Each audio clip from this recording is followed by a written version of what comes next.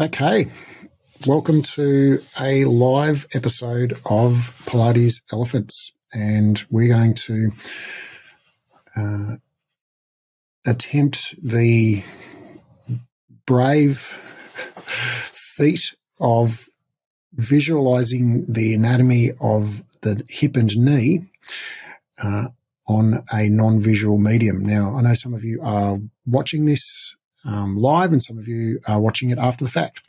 And if you're listening to this on a podcast app and you want some visual aids, go check us out on YouTube, because this will be available on YouTube and will include all the visuals.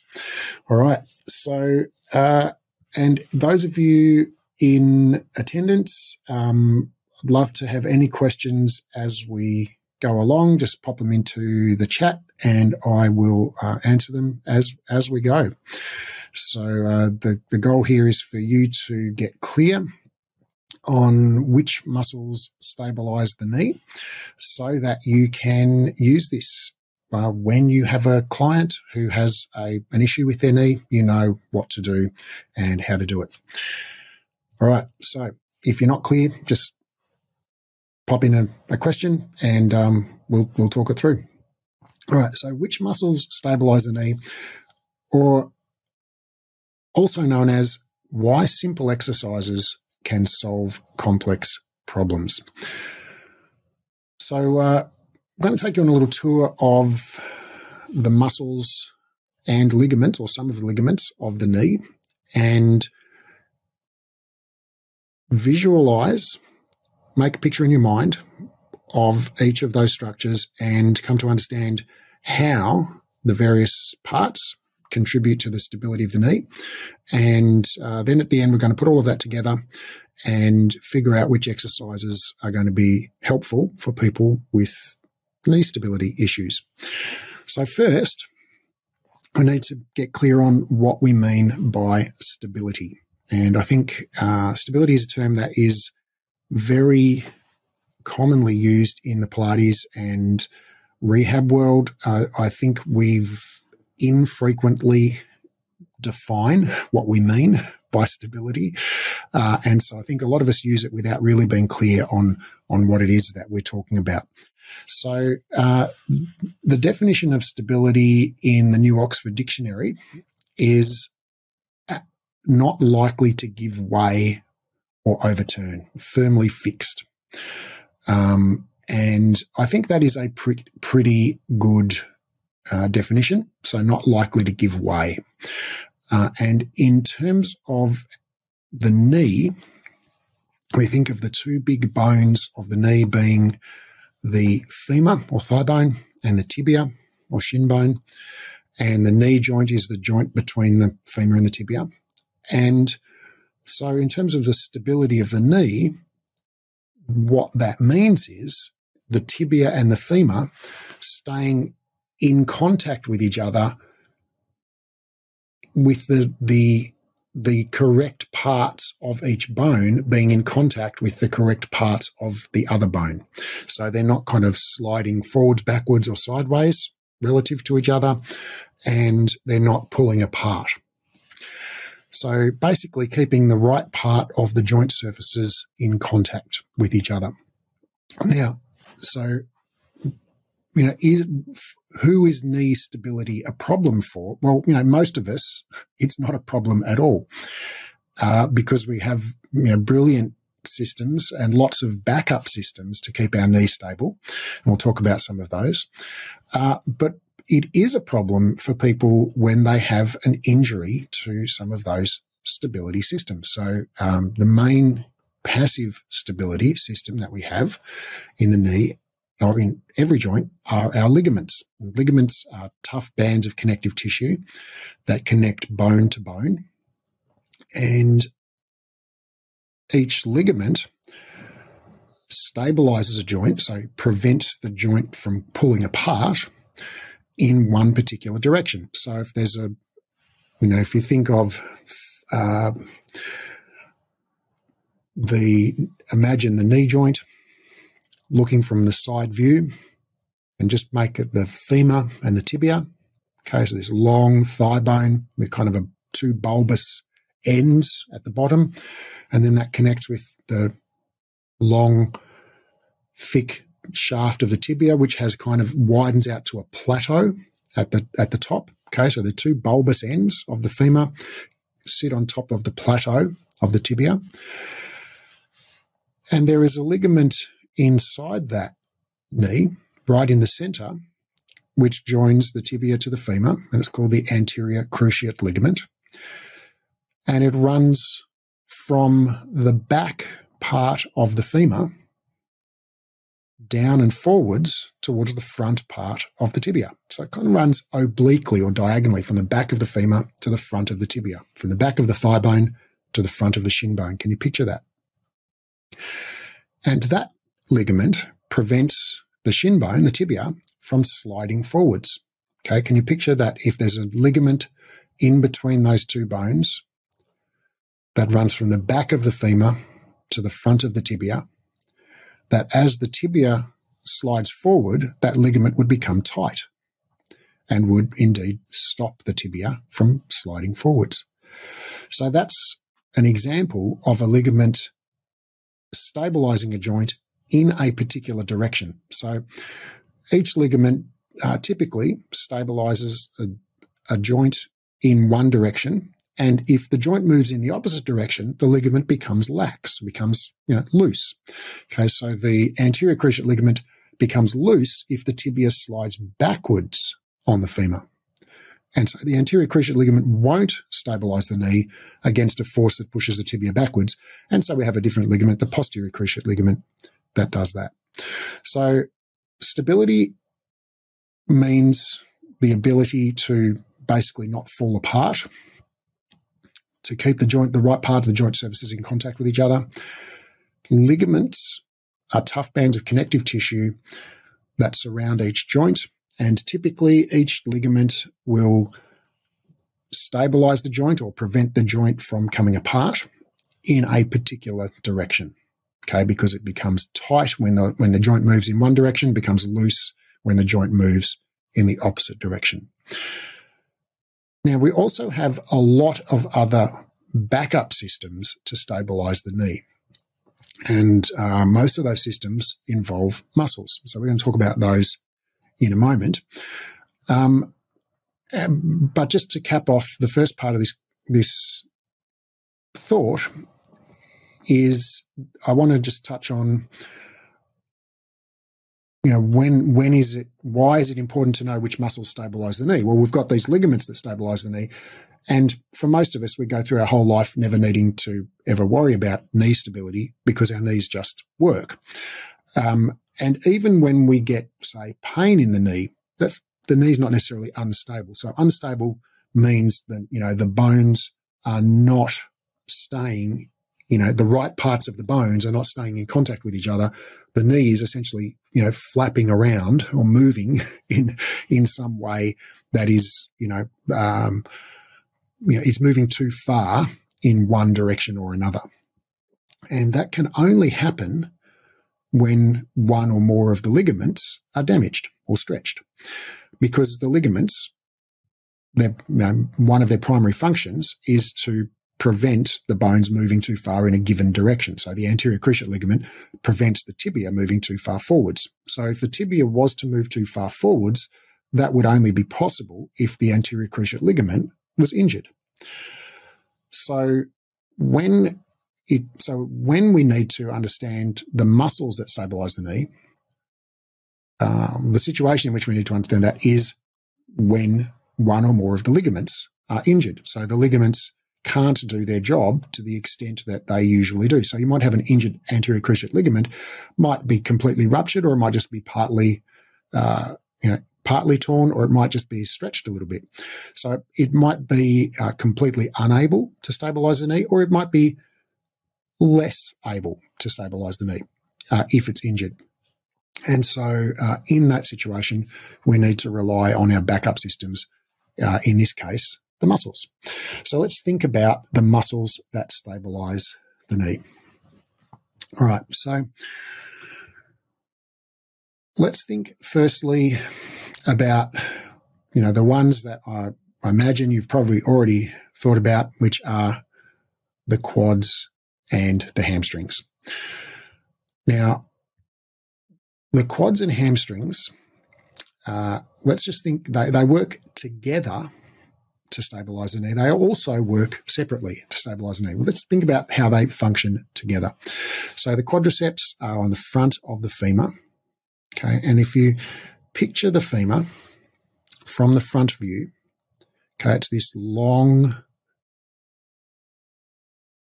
cylindrical bone, and at the bottom there's kind of a bulbous prominence at each side, the femoral condyles, those are called.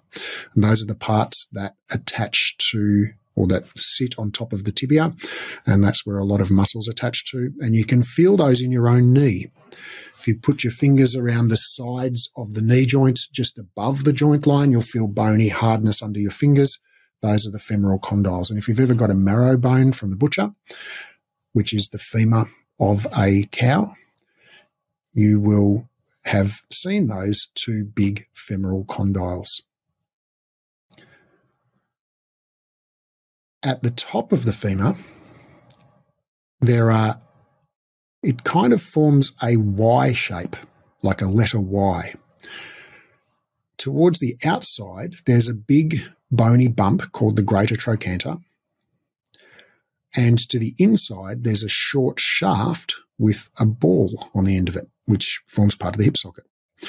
And the shaft and the greater trochanter form, roughly a letter Y, capital letter Y. Now, in front of that greater trochanter, there's something called the trochanteric line, and that is where most of the quads arise from, or the vastus medialis and vastus lateralis arise from. So you've got these two muscles, one on the inside front, one on the outside front of the femur, the vastus medialis, vast middle muscle, and the vastus lateralis, the vast outside muscle, which attach at that intertrochanteric line, which is basically where the neck of the femur joins the shaft of the femur, where the two diagonals of the letter Y join the vertical of the letter Y. That is where the vastus medialis and the vastus lateralis, two of the four quadriceps, arise. And then you've got the vastus intermedius, which attaches right down the front of the femur. And then the rectus femoris, which attaches to the anterior superior iliac spine, which is the poke-outy bit at the front of your pelvis. Like a lot of people might think of it as the hip bone. So you've got this rectus femoris attaching to the anterior superior iliac spine, and then the vasti, the vastus medialis, the vastus lateralis, and the vastus intermedius, which arise from the front of the femur. Now, all four of those muscles insert into a common tendon in the form of the patella. Okay, the patella is a bone in the middle of the quadriceps tendon, which inserts into the tibial tuberosity, which is about an inch below your knee. If you feel on the front of your tibia, you'll feel a little bumpy prominence in the front of that tibia bone, about an inch, inch and a half below your knee. That is the tibial tuberosity. That is where your quadriceps insert. They attach there. And so the quadriceps pull upwards and forwards on the front of the tibia. And you've also got the hamstrings at the back of the leg. Now, the hamstrings originate from the ischial tuberosity, your sits bone. Okay, that kind of round donut-shaped prominence at the base of your pelvis, like you can feel it. If you stick your hand under your butt and press up hard, you'll feel the bony prominence. And it's called your sits bone in a layperson's terms because literally when you sit, that's the part of you that you sit on. So the sits bone, the ischial tuberosity. And so all of the hamstrings, the three hamstrings, originate from there. But the biceps femoris and the semitendinosus also share a common tendon that becomes the sacrotuberous ligament, which attaches to the sacrum. So the hamstrings originate from the ischial tuberosity and the sacrum. Then they insert down below the knee. So the biceps femoris attaches to the the fibula. My apologies, the fibula head, the little prominence on the outside of your knee. So if you feel down on the outside of your knee, just below the joint line and just behind middle, you'll feel a bony bump there. That is the head of the fibula, the smaller of your two shin bones. And that is the attachment of the biceps femoris, one of your three hamstrings. Then the semitendinosus and semimembranosus, the two medial hamstrings, they attach down below the knee on the medial side. So the semimembranosus attaches to the tibia directly, and the semitendinosus has a common tendon with a couple of other muscles that we'll talk about in a minute. So all of those muscles attach below the knee on the fibula and the tibia, and they cause the knee to flex. Okay, so maybe I haven't told you anything really revolutionary. The quadriceps extend the knee and the hamstrings flex the knee. But when you think about if we co-contract the quadriceps and the hamstring, so we contract them all at the same time, so we try and flex the knee and extend the knee at the same time. Well, what happens then? Well, picture it. Picture the knee being straight, okay, and picture the hamstrings pulling up on the tibia and the fibula, pulling the tibia and fibula directly up. Then think about the quadriceps simultaneously pulling up on the tibial tuberosity, that little bony bump just below the kneecap. Okay, so all of those muscles pulling up the front of the tibia and pulling up the back of the tibia. So what happens there is the tibia doesn't get flexed or extended, it just gets pulled in tight to the femur, right? So those muscles pull the femur and the tibia together. And in fact, that is the same at pretty much any knee joint angle. So what we find, for example, in a squat movement, right, when you're extending your knee as you stand up out of a squat, the hamstrings are active right through that movement, even though they're not actually providing any power. They're actually working against the quadriceps, right? So they reduce the amount of total force that you're able to produce, but they're very active because it's important that they're active because they help to stabilize the knee, right? Because when you co-contract the hamstrings and quadriceps, you get this synergistic effect of sucking the tibia into contact, into more contact or more firm contact with the femur. Can you picture that?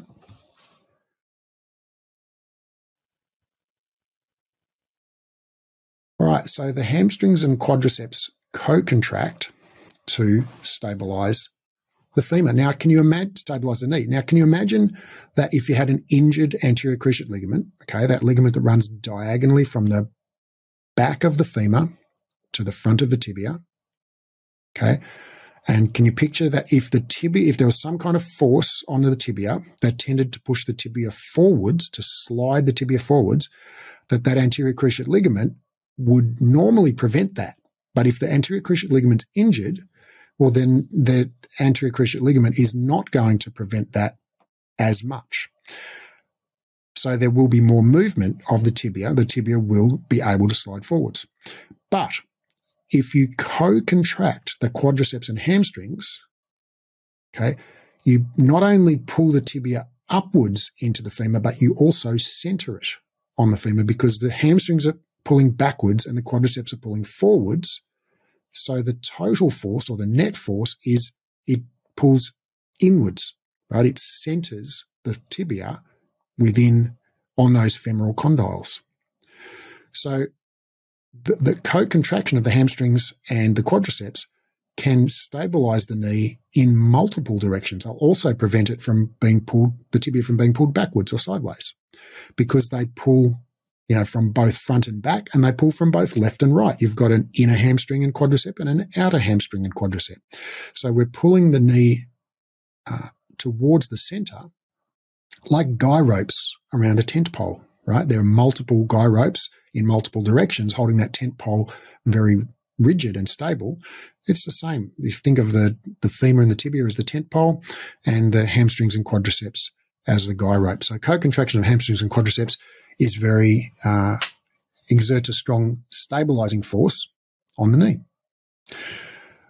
All right. So when you have a anterior cruciate ligament injury, or really any injury of any ligament injury of the knee which reduces stability, so a posterior cruciate ligament, a collateral ligament injury, or even a meniscal injury, anything that compromises the stability of the knee, strengthening both quads and hamstrings is going to be important. But it doesn't stop there, because higher up from the knee, there are some other muscles that have a profound influence on the knee. And I'm going to switch to a visual view now. So those of you watching on YouTube or live, here is my favorite anatomy text of all time. This is the TM Atlas of Anatomy. And so here are the quadriceps. You can see there's the greater trochanter, there's the femoral shaft, femoral neck. Here's the vastus lateralis, the vastus medialis, the rectus femoris, and the vastus intermedius is underneath there.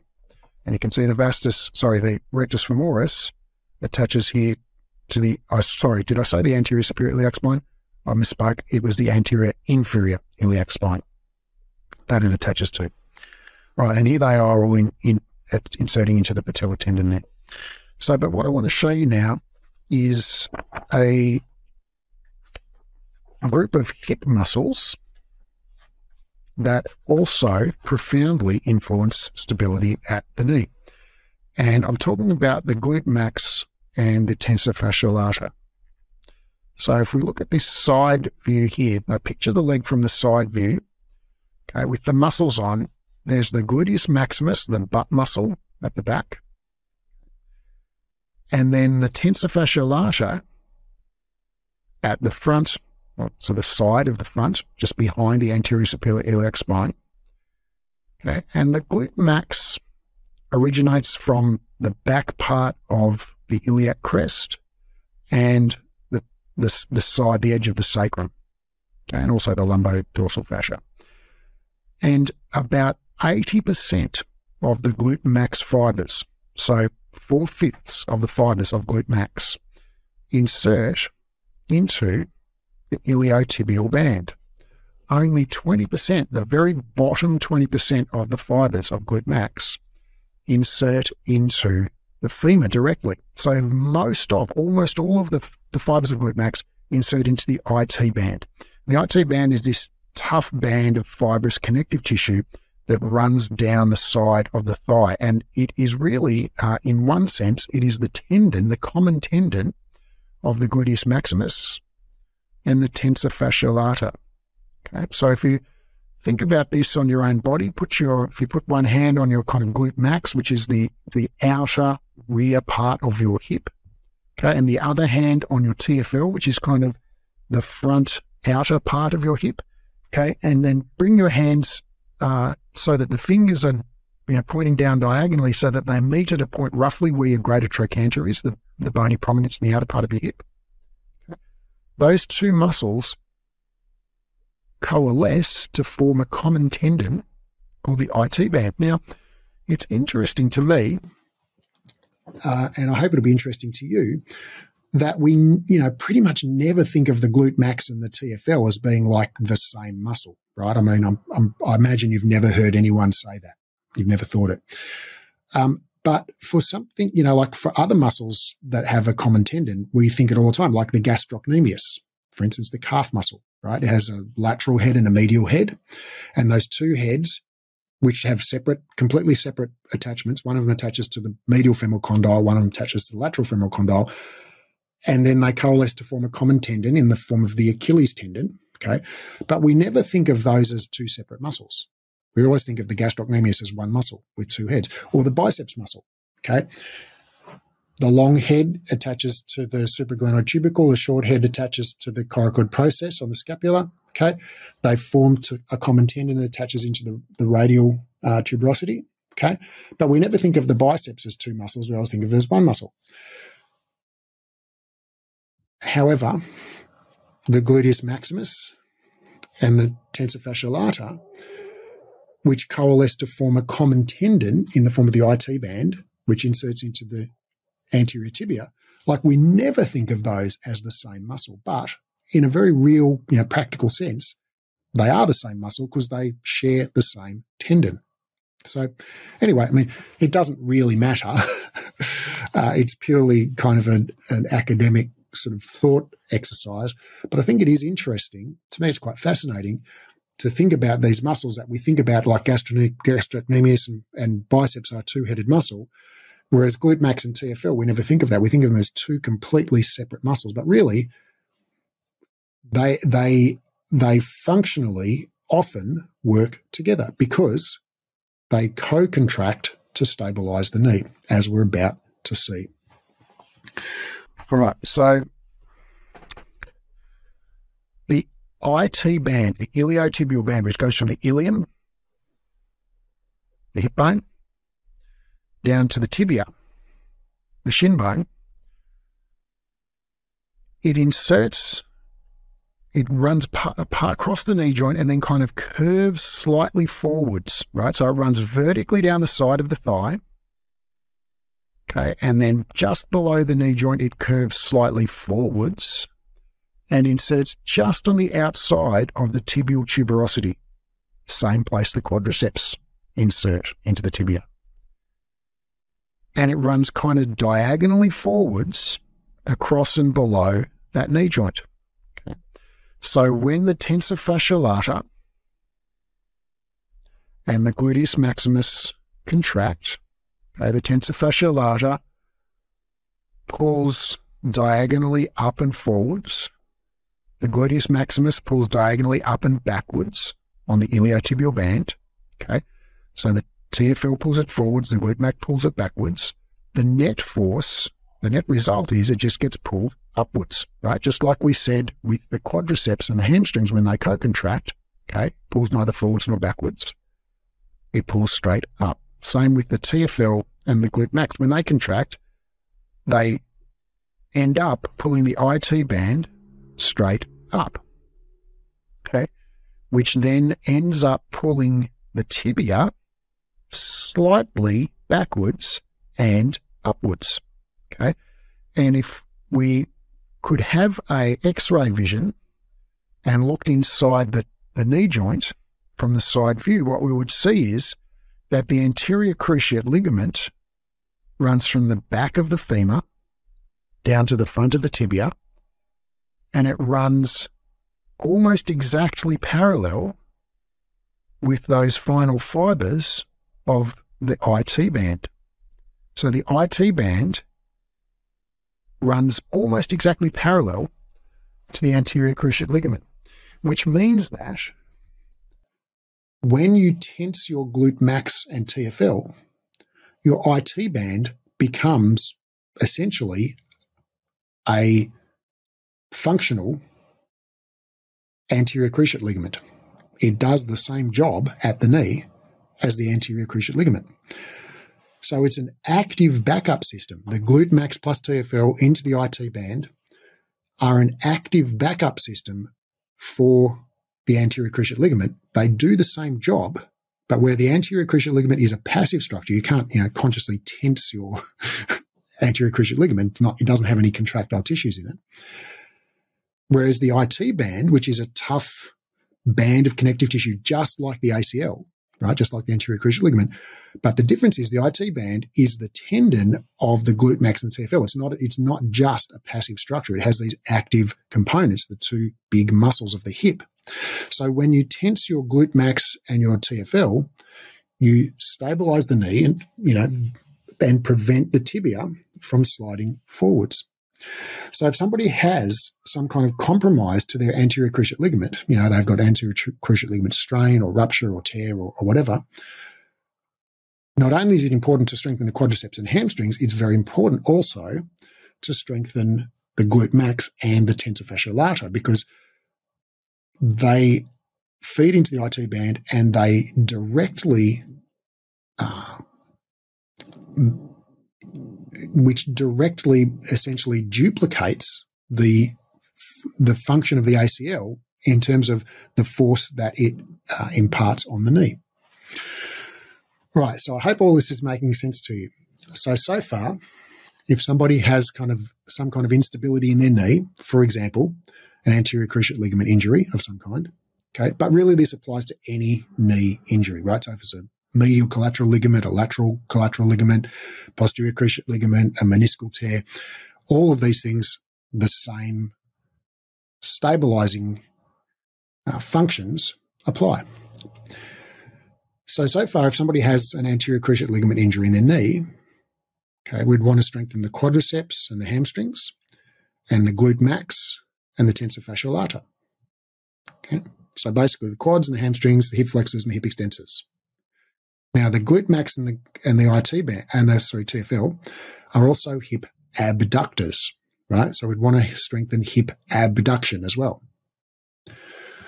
All right, let's think about the other side of the knee. Okay, we've talked about the IT band inserting into that outside part of the tibia, just lateral to the tibial tuberosity. Okay, those fibers kind of come straight down the side of the thigh and then they kind of angle down and forwards and insert into the outside of the tibial tuberosity. If you can feel your own tibial tuberosity, okay, that little bony bump about an inch and a half below your knee, just to the outside of that, that is where your IT band inserts. Now, the IT band has many insertions, okay, but that is really the distal or far end of the IT band, just at that outside part of the tibial tuberosity.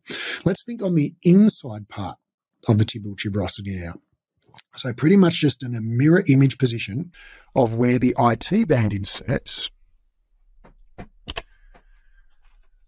there is another structure. Let's see if I have a picture of it here.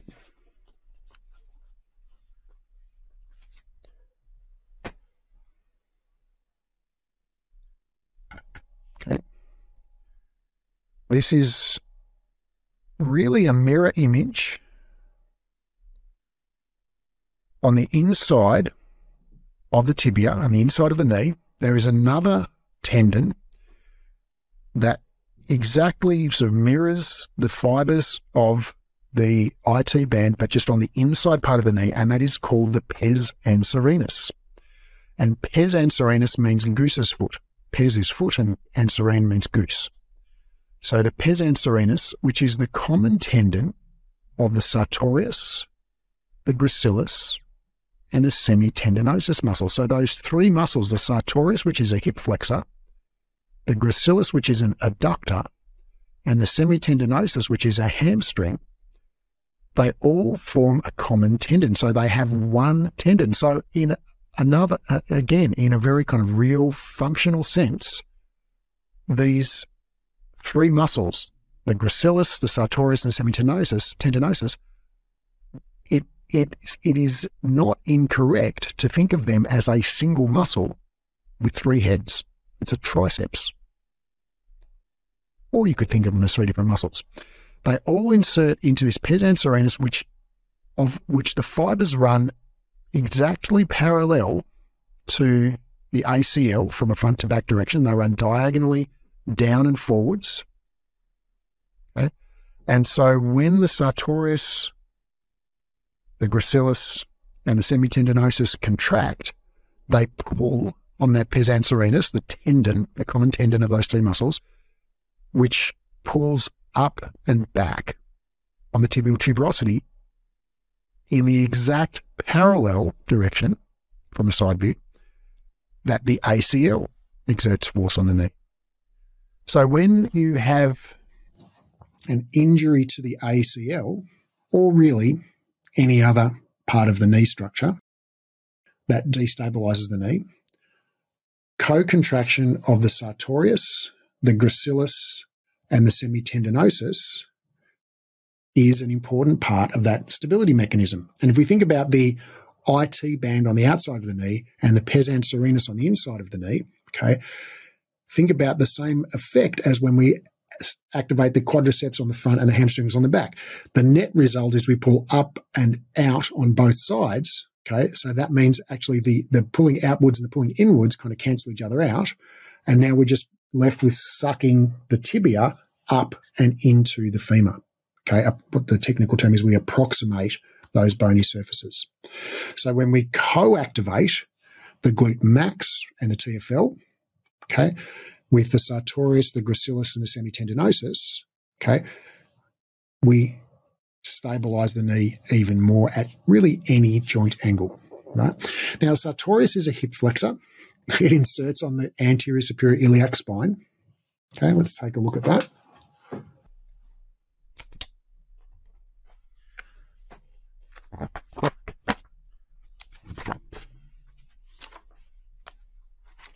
There is the sartorius.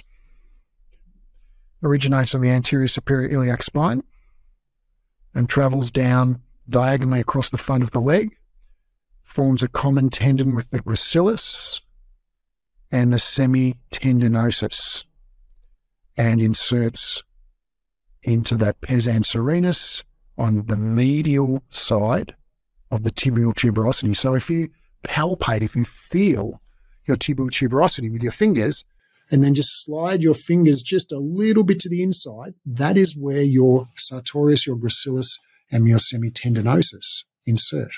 Okay. Now, the gracilis is an adductor muscle. Okay, it's on the inside of the thigh. It arises here just, basically on the pubic symphysis, just below the pubic symphysis. Okay. And if we look from the side view, okay, we see the gracilis, the inside view, the gracilis here, and here it coalesces into this common tendon, okay, with the sartorius, and there is the semitendinosus. And so we have, in this pes anserinus, we have sartorius, which is a hip flexor, the semitendinosus, which is a hip extensor, and the gracilis, which is a hip adductor, all stabilizing the knee. Now, the final thing I want to leave you with here before we finish our tour of the muscles, because we don't have time to do a complete tour of all of the muscles, but I think we're going to hit all of the major ones here. We are going to hit all of the major ones. Final thing I want to think about is gastrocnemius, your calf muscle, right? One of your calf muscles. And the gastrocnemius has two heads, like I mentioned a little bit ago. It's got a lateral head, an outside head, and a medial head, an inside head. Okay. And they insert. Do you know where they insert? They insert into the tops of the femoral condyles, at the back sort of top of the femoral condyles, right? So the gastrocnemius crosses the knee. It inserts into the femur. And then the two heads coalesce to form a common tendon, the Achilles tendon, or the calcaneal tendon is the proper name, which inserts into the calcaneus, the bony bump at the back of your heel. Basically, your heel bone is your calcaneus. That's where the Achilles tendon, the calcaneal tendon, inserts into. So the gastrocnemius pulls down and back on the femoral condyles, right? And it pulls up and forwards on the calcaneus. So the gastrocnemius, as you know, plantar flexes the ankle, it points the toes. It also flexes the knee. And it also pulls the tibia forwards, or the femur backwards, relative to each other, right? So it does the opposite action of the anterior cruciate ligament. The anterior cruciate ligament prevents the tibias going forward.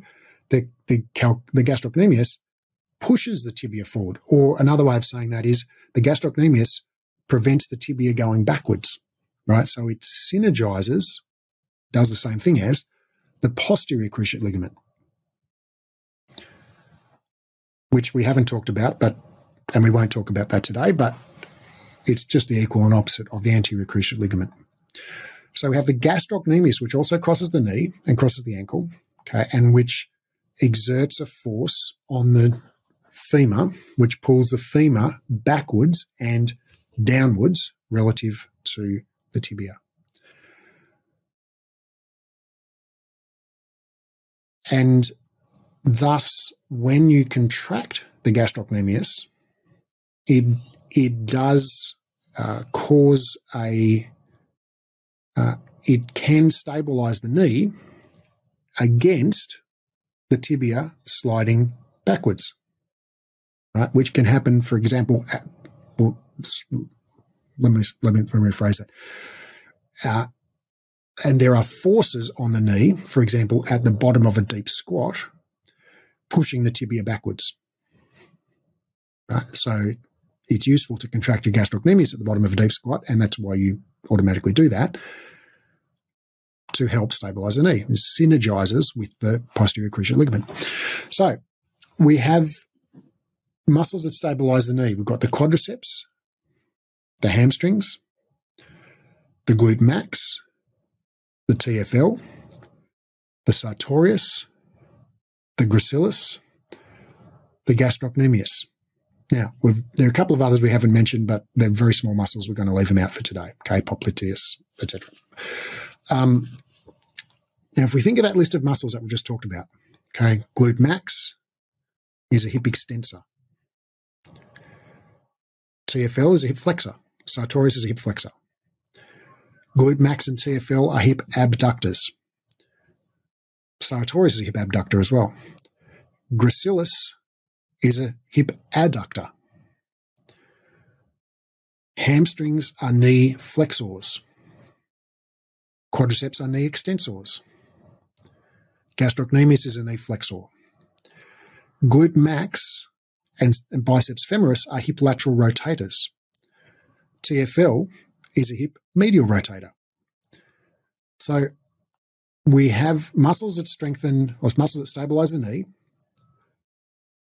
include hip extensors, hip flexors, hip abductors, hip adductors, hip lateral rotators, hip medial rotators, knee flexors and knee extensors, and ankle plantar flexors.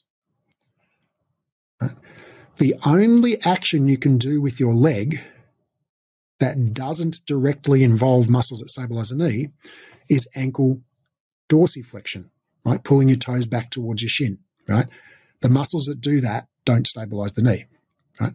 But any other action you do with your leg, you point your toes, you rotate your knee left or right, you extend your knee, you flex your knee, you flex your hip, you extend your hip, you abduct, adduct, internally or externally rotate the hip, all of those actions are going to involve muscles that stabilize the knee. All right. Now, here's where we get to the part where simple exercises can solve complex problems. Because there is one exercise that will strengthen every single muscle that we've talked about today. And that is a squat or a lunge or any other pushing movement that involves the whole leg. Right? So let's think about a squat.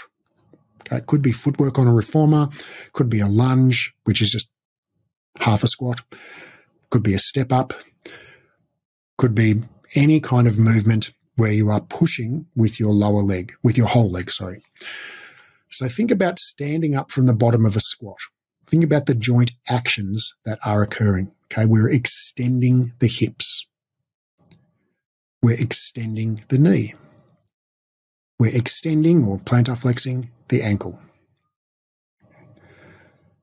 So we're working a lot, the glute max, the quadriceps, the gastrocnemius.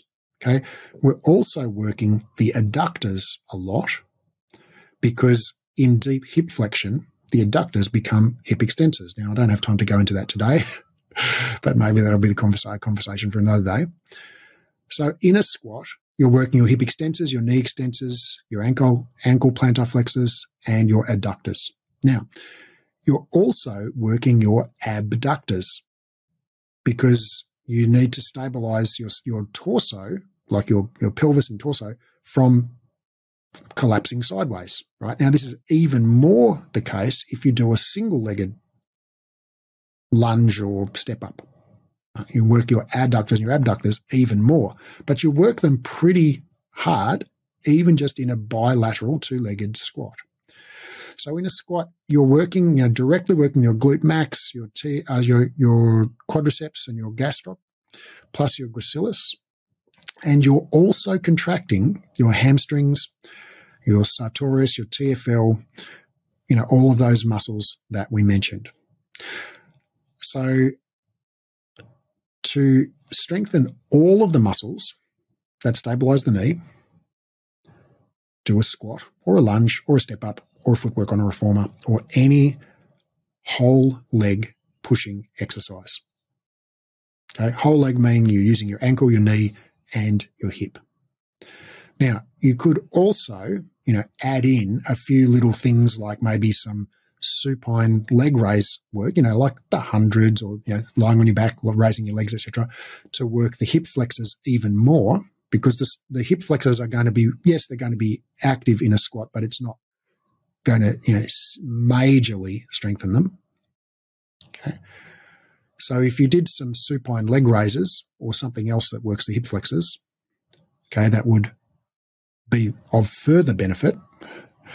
But just doing a squat or a lunge or a footwork or a step up, some kind of whole leg push, is for, the vast majority of people, I'm talking about people who are not elite athletes, right? But just anyone who's just recreationally fit, or someone who's like sedentary and recovering from some kind of knee injury, okay? Just a squat or a lunge or a step up is going to do the job. And so we've come full circle. And even though there are a plethora of muscles which stabilize the knee, in fact, pretty much every muscle that crosses the knee and most of the muscles that cross the hip and some of the muscles that cross the ankle all stabilize the knee. But the good news is you can just do one exercise to work all of those muscles, and that is some version of a squat, a lunge, or a step up. All right. Thanks so much for being part of this. That's what I wanted to share with you. When you have clients who have an ACL injury or a PCL injury or a tibial collateral ligament injury, you can very effectively rehabilitate them with just a graded version of a squat, a lunge, a step up, a footwork. When I say graded, I mean starting, at whatever their current level of capacity is, from very gentle on up, and then gradually progressing the challenge, increasing the range of motion, increasing the load gradually over time as they become stronger. So thank you so much for being part of this, and I hope this was helpful. Love to know your feedback. If you're listening to this, how did it translate to an audio medium? If you watch this on YouTube, was that useful? If you watched it live, was it useful? You'll find my Instagram profile in the show notes. You can DM me on Instagram and I will reply to you. Love to know your feedback. All right. Thanks very much and have an awesome rest of your day, night, or whatever. See ya.